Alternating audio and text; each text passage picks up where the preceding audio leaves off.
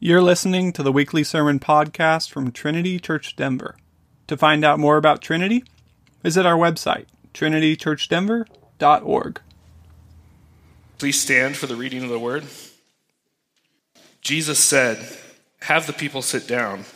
Now there was much grass in the place, so the men sat down, about 5,000 in number. Jesus then took the loaves, and when he had given thanks, he distributed them to those who were seated. So also the fish, as much as they wanted. And when they had eaten their fill, he told his disciples, "Gather up the leftover fragments, that nothing may be lost." So they gathered them up and filled 12 baskets with fragments from the 5 barley loaves left by those who had eaten. When the people saw the sign that had been done, they said, "This is indeed the prophet who is to come into the world." Perceiving then that they were about to come and take him by force and make him king, Jesus withdrew again to the mountain by himself. This is the word of the Lord. And our Old Testament reading is from 1 Samuel chapter 11.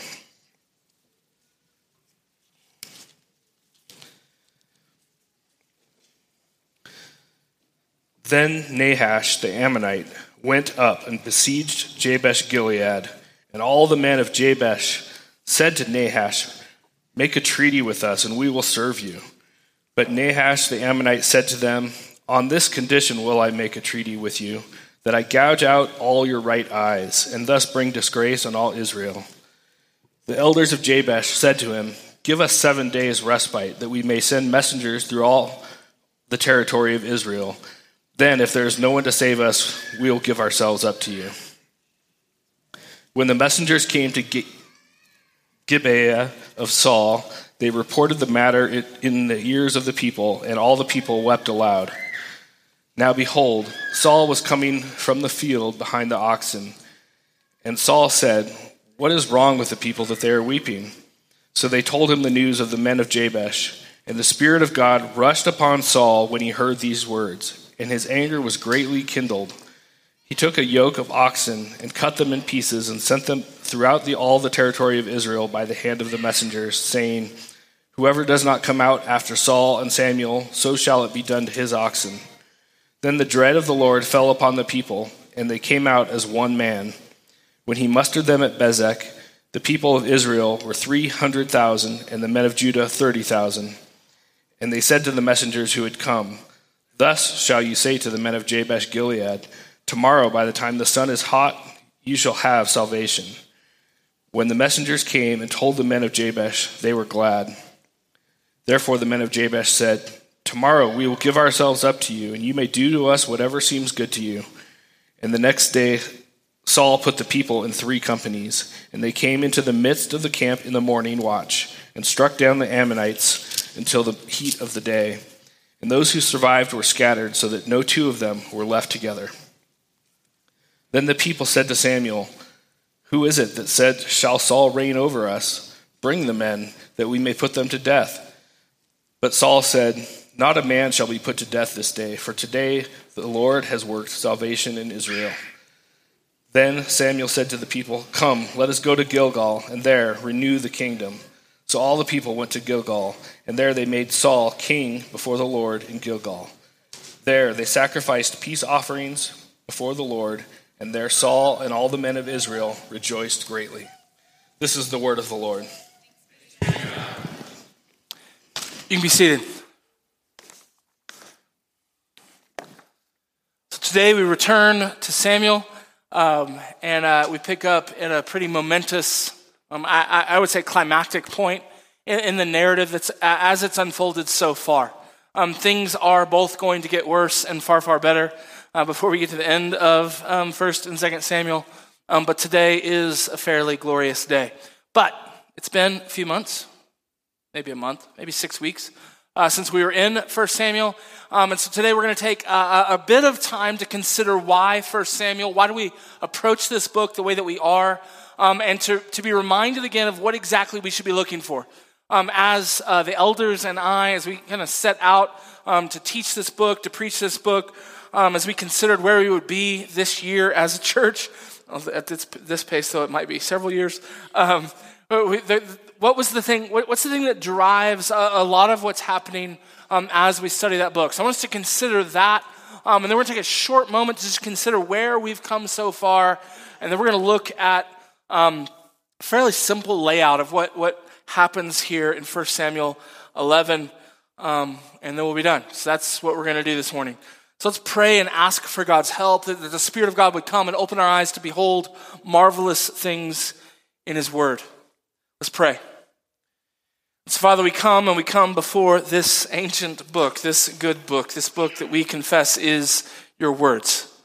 And so, Lord, we come to listen to you speak, and we ask, God, that your Spirit would come and enlighten our eyes to behold and to see and to believe and to live in the light of marvelously true things that you say to us in this text. So God, change us and make us a people who are marked by the presence of your Spirit, that are marked by a deep and abiding fear of you, that are marked by a love for our King, that are into the practice of worship, and that worship would give way ultimately in our lives to joy. In your name we pray, amen. I believe that we have one fundamental need.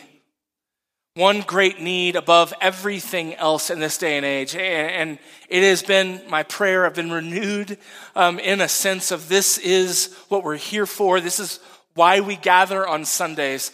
More than anything else is that what you and I need, what you need when you come in this room, whether this is what you think you need or what you thought you needed when you came to this room, is we need again a vision of the majesty and the beauty and the holiness of God.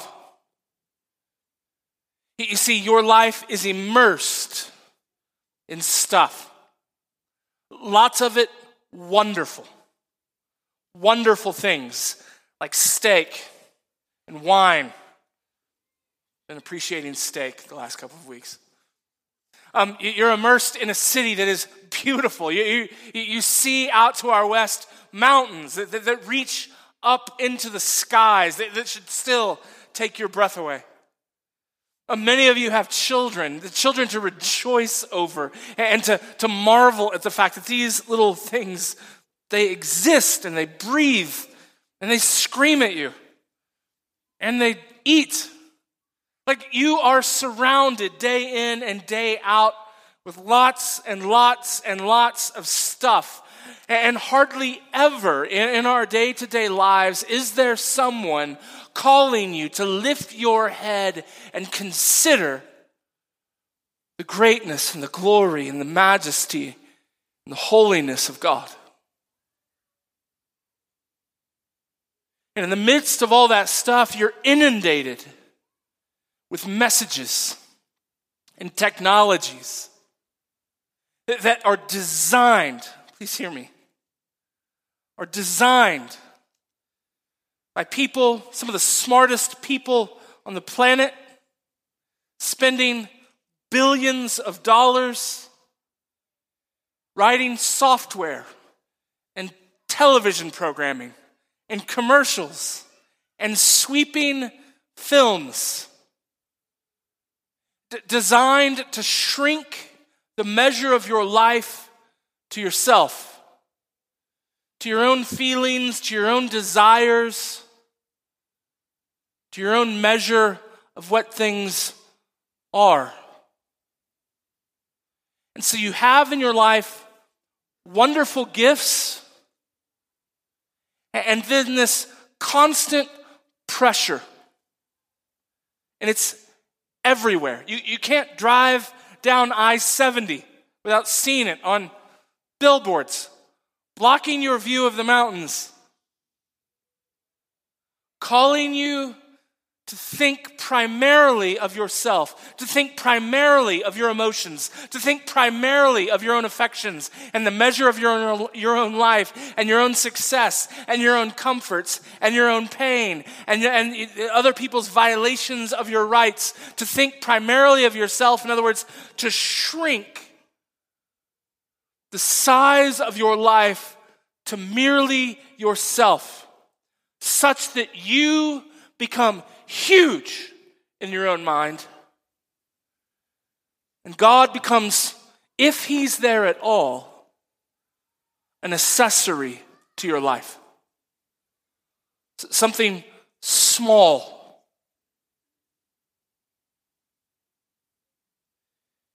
Now, there's a number of problems with that. Most notably is that kind of life becomes a kind of endless, narcissistic, selfish, anxiety-ridden life. Constantly seeking, demanding your life become the measure of everyone else's life. Constantly seeking and demanding to present in a particular way, to be impressive. That was me tap dancing. The measure of your life becomes you. The center of the universe becomes you. The measure of all things becomes you. The measure of the value of another person becomes how they make you feel. And such a life is oddly enough shrunken even as we feel our own bigness. This approach to life is reinforced everywhere. Absolutely everywhere. Such a life is sad. Tragic, really. So what can save us from this life? But what can help us to feel our smallness? There's something remarkably liberating and joy-birthing when you realize how small you are. Now there's two ways of helping people to feel their smallness. And one of them is deadly, and one of them is absolutely essential for life. The deadly way is for people to feel discarded, mistreated, to be mistreated, to be abused. The second way, the way actually that leads to life and to joy and to humility and to virtue and to obedience and to hope, it's found in the clear air of the Bible. Clear air of seeing and beholding the beauty and the majesty of God.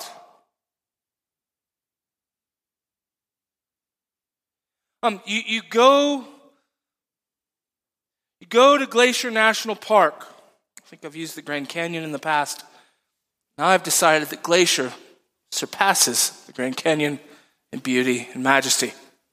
Some of you think that's blasphemy. We'll have that debate when we have more time. You drive into Glacier National Park. No one goes there to build up their self-esteem. Right? I don't know if you've been there. Use the Grand Canyon. Use Rocky Mountain National Park for all. Well, I don't care. Choose a beautiful, majestic place. When you pull into the gates of Glacier National Park, you drive. It's about a 15-minute drive as you're kind of driving through the woods, and you kind of start seeing stuff peek out over the trees, and then you come into the first part of driving to the Sun Road. Driving the Sun Road. You start to pull up, and you see mountains. No one in that moment goes, "Look how amazing I am."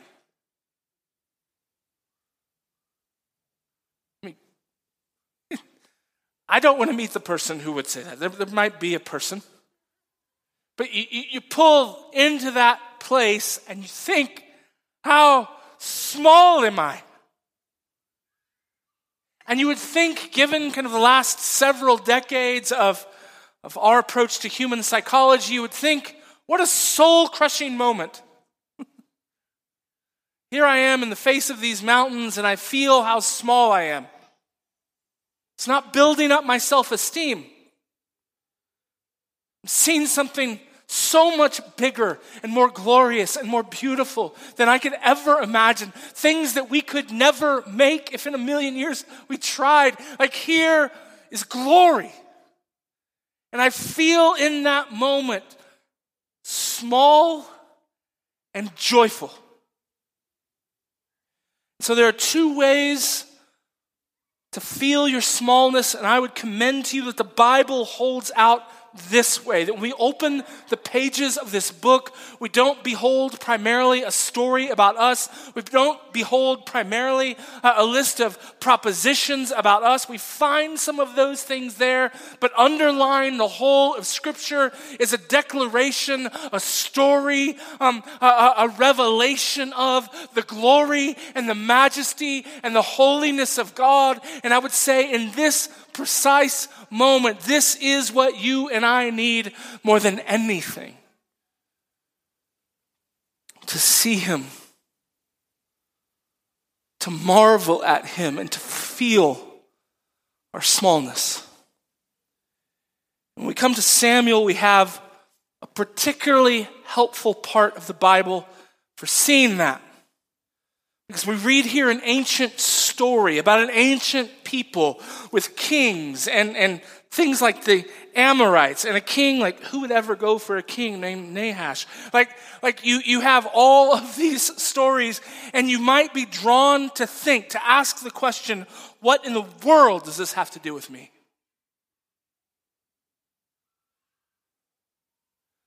And you would in that moment betray the spirit of our age. Believing that the primary task of the Bible is to be about you, to make much of you. The primary point of 1st and 2nd Samuel is to make much of God. To see and behold a sovereign, terrifying, good, merciful, holy God. And in the light of that, to feel your smallness. And in feeling your smallness, to know joy. There's a wonderful kind of commentary on the entirety of the Old Testament called "He Gave Us Stories." It is precisely the problem, at least for some of us, with the Old Testament. You see, I think a lot of us are attracted to disembodied declarations of theological or philosophical ideas. And yet when we come to the Bible, we find stories about people, and about nations, and about wars, and about blood, and about massacres, and about oceans being ripped in two. And you find these things, and these stories are what tell us about the majesty and the glory and the wonderful and terrible holiness of God. Consider what we've seen so far. We've seen in 1 Samuel terrible holiness of God. Remember where we started. There were people there at the end of Judges, which culminates with which kind of is the overlap with the first few chapters of 1 Samuel. You saw people who had departed from the ways of God and had set out to do what is right in their own eyes. And so again and again and again, they rebel against the God who had rescued them, the God who had spoken to them, the God who had given them his law, the God who had saved them out of slavery. They rebel against him. And so in his judgment, his chastising judgment, his terrible chastising judgment, he would send the Philistines or the next group over to come into Israel and to slaughter them. Consider the terror of God's holiness as the Philistines march in, conquering Israel as a fulfillment of the judgment of God. And then they take the Ark of the Covenant and they set it, and this is the best part so far, anyway, in 1 Samuel. They take the Ark, the sign and marker of the very presence of God, and they set it at the feet of Dagon, their deity. What happens to that deity? Falls on his face and his head comes off. And then a plague strikes town after town after town throughout Philistia as they are trying to mock and belittle the God of Israel. And what does God do? He flips the tables. I mean, what must he be like? And we've seen the sovereign mercy of God. As a people who'd forgotten how to pray, in the midst of it, he raises up a woman who falls on her face named Hannah to plead with God, to give her a child, and this child would bring about the establishment of justice and righteousness in Israel.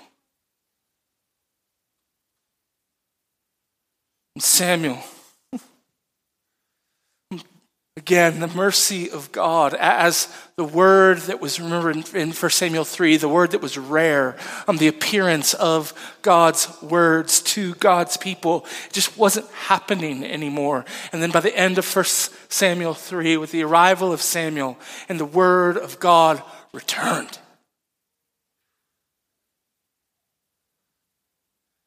This is a story about God. Don't get stuck asking, what does this have to do with me? At one level, nothing. At another level, everything.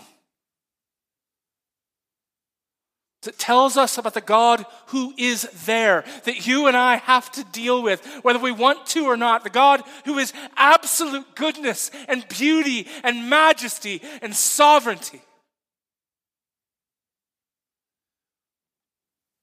It tells us about God.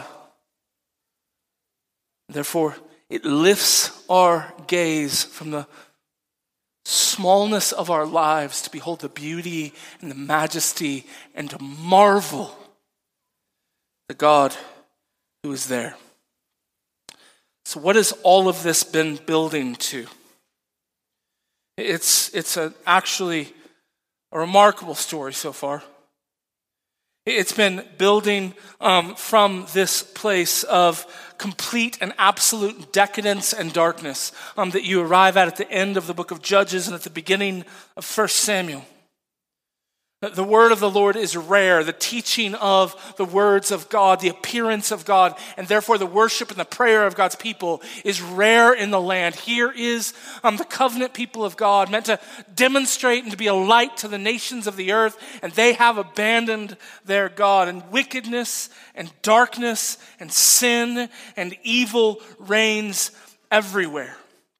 And in the midst of that darkness and the silence of God, we hear the prayers of a barren woman. So Hannah comes and she prays, and God answers her prayer. She has a son named Samuel who is given to the Lord to serve in the tabernacle, and his coming marks the return of the words of God to God's people. Where else have we been? We saw the journey of the ark in exile. And then right before Christmas, we saw the people of God demanding, even in the face of God's faithfulness, demanding a king like the other nations. Someone who would fight for them. And they sinfully want a government to rule over them, a government to parent them. So Samuel warns them of what will come. They dismiss his warnings and demand a king like the other nations. If you remember, we found here a sinful request that was according to God's plan all along. What must he be like? That he can even take your and I's rebellion against him and use them as a means, a mechanism for fulfilling his good purposes. What must he be like? And then last, a man named Saul is chosen. Chosen by God, chosen by Samuel, chosen by Lot, chosen by the people. We saw right before we moved into Advent, he seems to be a humble man, a kingly prophet. So that's where things ended in chapter 10. And now we come to chapter 11. And we have the first sign of what Saul's kingdom will be like. And oh, it is a good start. It's going to go poorly. We know this. But right here at the beginning, we see something marvelous. But to see kind of all the different things that are going on in this text, we need to get out of the way a handful of names and places that kind of tell us that there's a whole lot more of significance happening in this story than just the defeat of one army by another one, and finally kind of the inauguration, if you will, of Saul to be king. There's a whole bunch of stuff going on here that I want us to see, because all of these places and names are significant. We'll talk about Nahash in just a minute. Kind of want that to be the bridge into our takeaways from this text. But first you have Jabesh Gilead. If you'll remember in the book of Judges ends with this pretty horrific story of a woman being cut to pieces and sent to all the corners of Israel. And then Israel, because this great evil was committed by this other particular city, the tribe of Benjamin, they come and they make war on the tribe of Benjamin. And there was one city, and that city was Jabesh Gilead, that refused to go and execute God's judgment on this horrific act of evil and injustice. And so, as a result of that, Israel then comes and makes war on Jabesh Gilead, and they save a group of women from that city, and they are then married to the remnants of the tribe of Benjamin. And so why does that matter? Why did you tell us that terrible story? Well, one, it's not about you. And two, the reason why this story matters is for you to remember, Saul is from the tribe of Benjamin. So he's got family in this town. So this man named Nahash, this king, comes and begins to build a siege against Jabesh Gilead. And the people of Jabesh say to Nahash, this terrible king, make a treaty with us and we'll serve you. But then Nahash, the Ammonite, says to them, only on this condition will I make a treaty with you. I'm going to gouge out all your right eyes, and thus bring disgrace on all Israel. The elders of Jabesh have this strange request. They say, give us 7 days. Give us 7 days. We're going to go see if there's anyone else out there who wants to help us. Now, what's the significance of that? The significance of that is Nahash and his people aren't just there to capture one city. Like if they were just there to capture one city, then they're not going to give them these 7 days to go get help. In the end, they want to conquer all of Israel. So fine, if you want to go get everybody together, you can just do this in one quick swoop, kill everybody, and be done with it. So he gives them 7 days, and they send word out to the rest of Israel. The rest of Israel sad, upset, scared. So next, Saul comes and he calls all the people of Israel to come to Bezek. Now, what is Bezek? Bezek is the site of Joshua's last victory over the Canaanites, over the nations that had opposed Israel coming into the promised land. There was a king there in Bezek who conquered 70 kingdoms, 70 everywhere it appears in the Bible, particularly when it talks about 70 nations or 70 kingdoms, is kind of a symbol, a symbolic marker of all the nations of the earth. And so here is a place where there was a king who presumed to have conquered all the nations of the earth. We actually think he was less important than that, but that was the marker, the symbol. And so Saul then calls the people of Israel to come to the city of Bezek, to rally there in order to come and make war. Then you have, after the battle unfolds, you have Samuel calling the people to Gilgal. Gilgal is where Joshua called the people of Israel together to renew covenant with God. Here in this story, they're going to renew covenant with God. And then last, Nahash. Who's Nahash? Interestingly enough, this name, Nahash, the exact same word translated as serpent or dragon in Genesis chapter 3.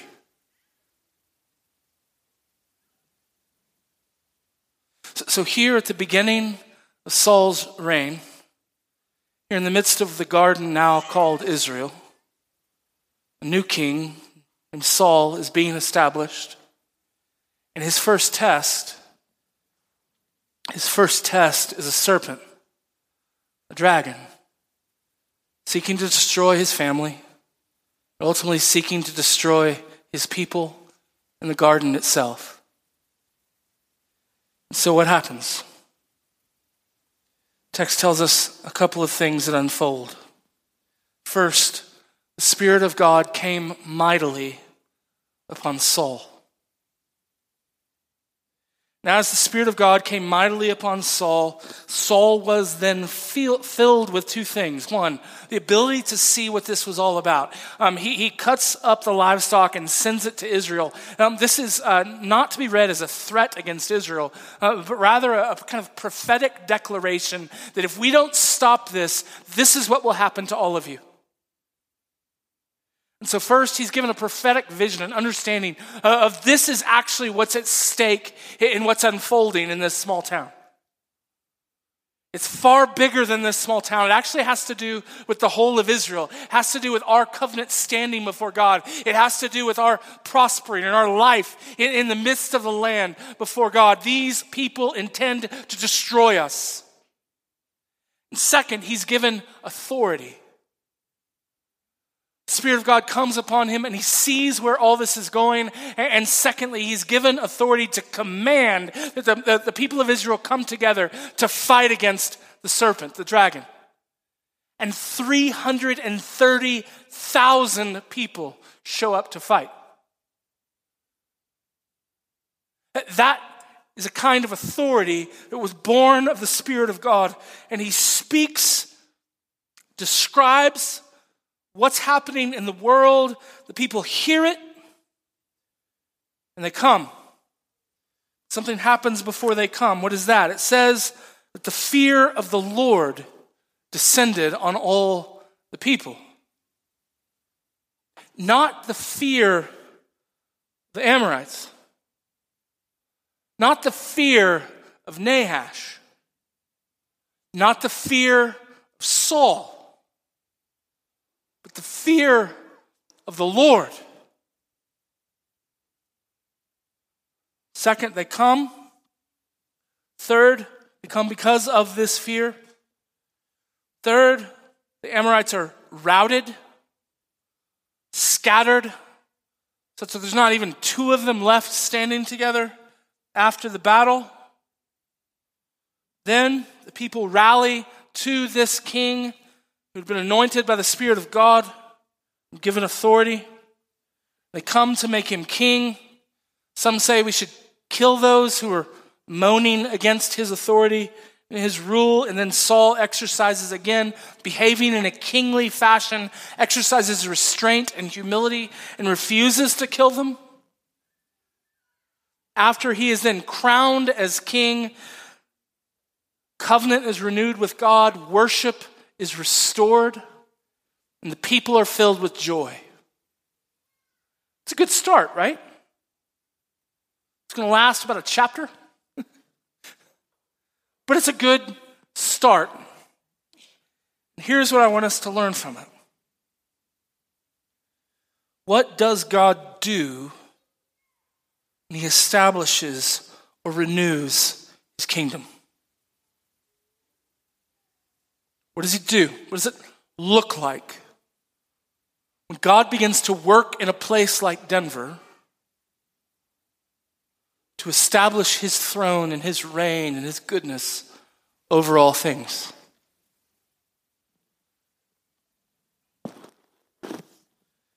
I want you to know that one of the things that we can learn from the fact that he has given us stories is that when God does this, it's not just in your heart. He does it in history. He does it in real relationships. He does it with real businesses and politics. He does it in real churches and real people and real families. He does it in real life. It's not just kind of a mood that gets set on the people of God so we feel good stuff. He does it objectively. He does it clearly. He does it historically. So that everybody sees it. Some people love it. Some people hate it. What does it look like? The Spirit of God comes upon somebody. That somebody has suddenly a kind of authority. Authority to see what's happening in the world, to see what's happening in a family, to see what's happening in a political situation, to see what's happening in a business, to see what's happening in a neighborhood, to see what's happening in a church. And then he begins to speak the words of God, the will of God with authority. So the first is you have to rightly see what's happening around us and speak the words of God over that situation. You'll also notice that Saul, when he hears these things and the Spirit of God comes upon him, what does it tell us? It tells us he's angry. Do you think in our time, we think often that a sure sign of the Spirit of God or the spirituality of a person is their anger? No, we think of them as like Zen masters. Happy, nice, calm. But the text says that he's enraged. He uses some of the strongest language imaginable for anger. Now, there is an anger that is sin. But there is an anger that's born of the very presence of the Spirit of God. So, the Spirit of God comes upon God's man, and with humility, he speaks with anger sometimes, but with great authority, the very words of God. Those words come, and the fear of the Lord falls. Not fear of that man, not fear of their own preferences, not a fear of what other people might think about them, not a fear of I might be misinterpreted or misunderstood. A people are marked and grounded in an absolute terror of God. That above all else, they fear him. They fear his judgments. They see him as the center of the universe, the center of their lives, the center of everything. And they tremble before him. And they come to his king. The main point of the story of 1st and 2nd Samuel is not Saul, it's not Samuel, it's ultimately not even David. But all of it points ahead to the coming of God's King Jesus, the Son of David who reigns over all the nations of the earth. And so the people of God, marked by the fear of God, come repenting of their sins and return to their Father by coming to Jesus, their King, and coming to Jesus, their King. We watch as God defeats all of his enemies, all of the enemies, primarily the serpent himself, and wickedness and sin, and all that would enslave and blacken the right eye of God's people. He comes and he conquers them. And then what happens next?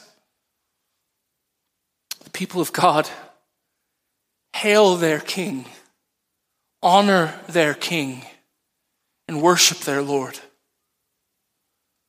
They worship their Lord, and their lives are marked by joy. What does it look like when the kingdom of God comes? What does renewal and revival look like? It looks like a people being called again to fear the Lord,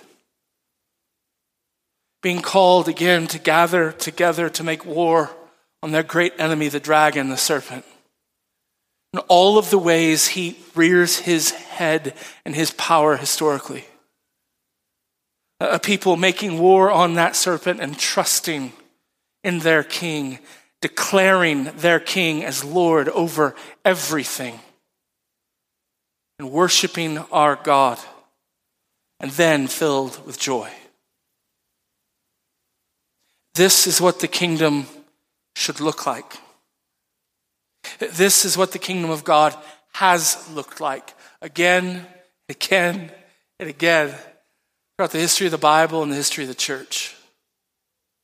People scattered, people in sin, people who have no fear of God before their eyes, and a word goes forth, and they fear God, and they come to their King Jesus. And then they are filled with joy. I pray that this might mark us as a people, beholding this God, fearing this God, and in the fear of the Lord coming to our King, finding their joy. Let's pray.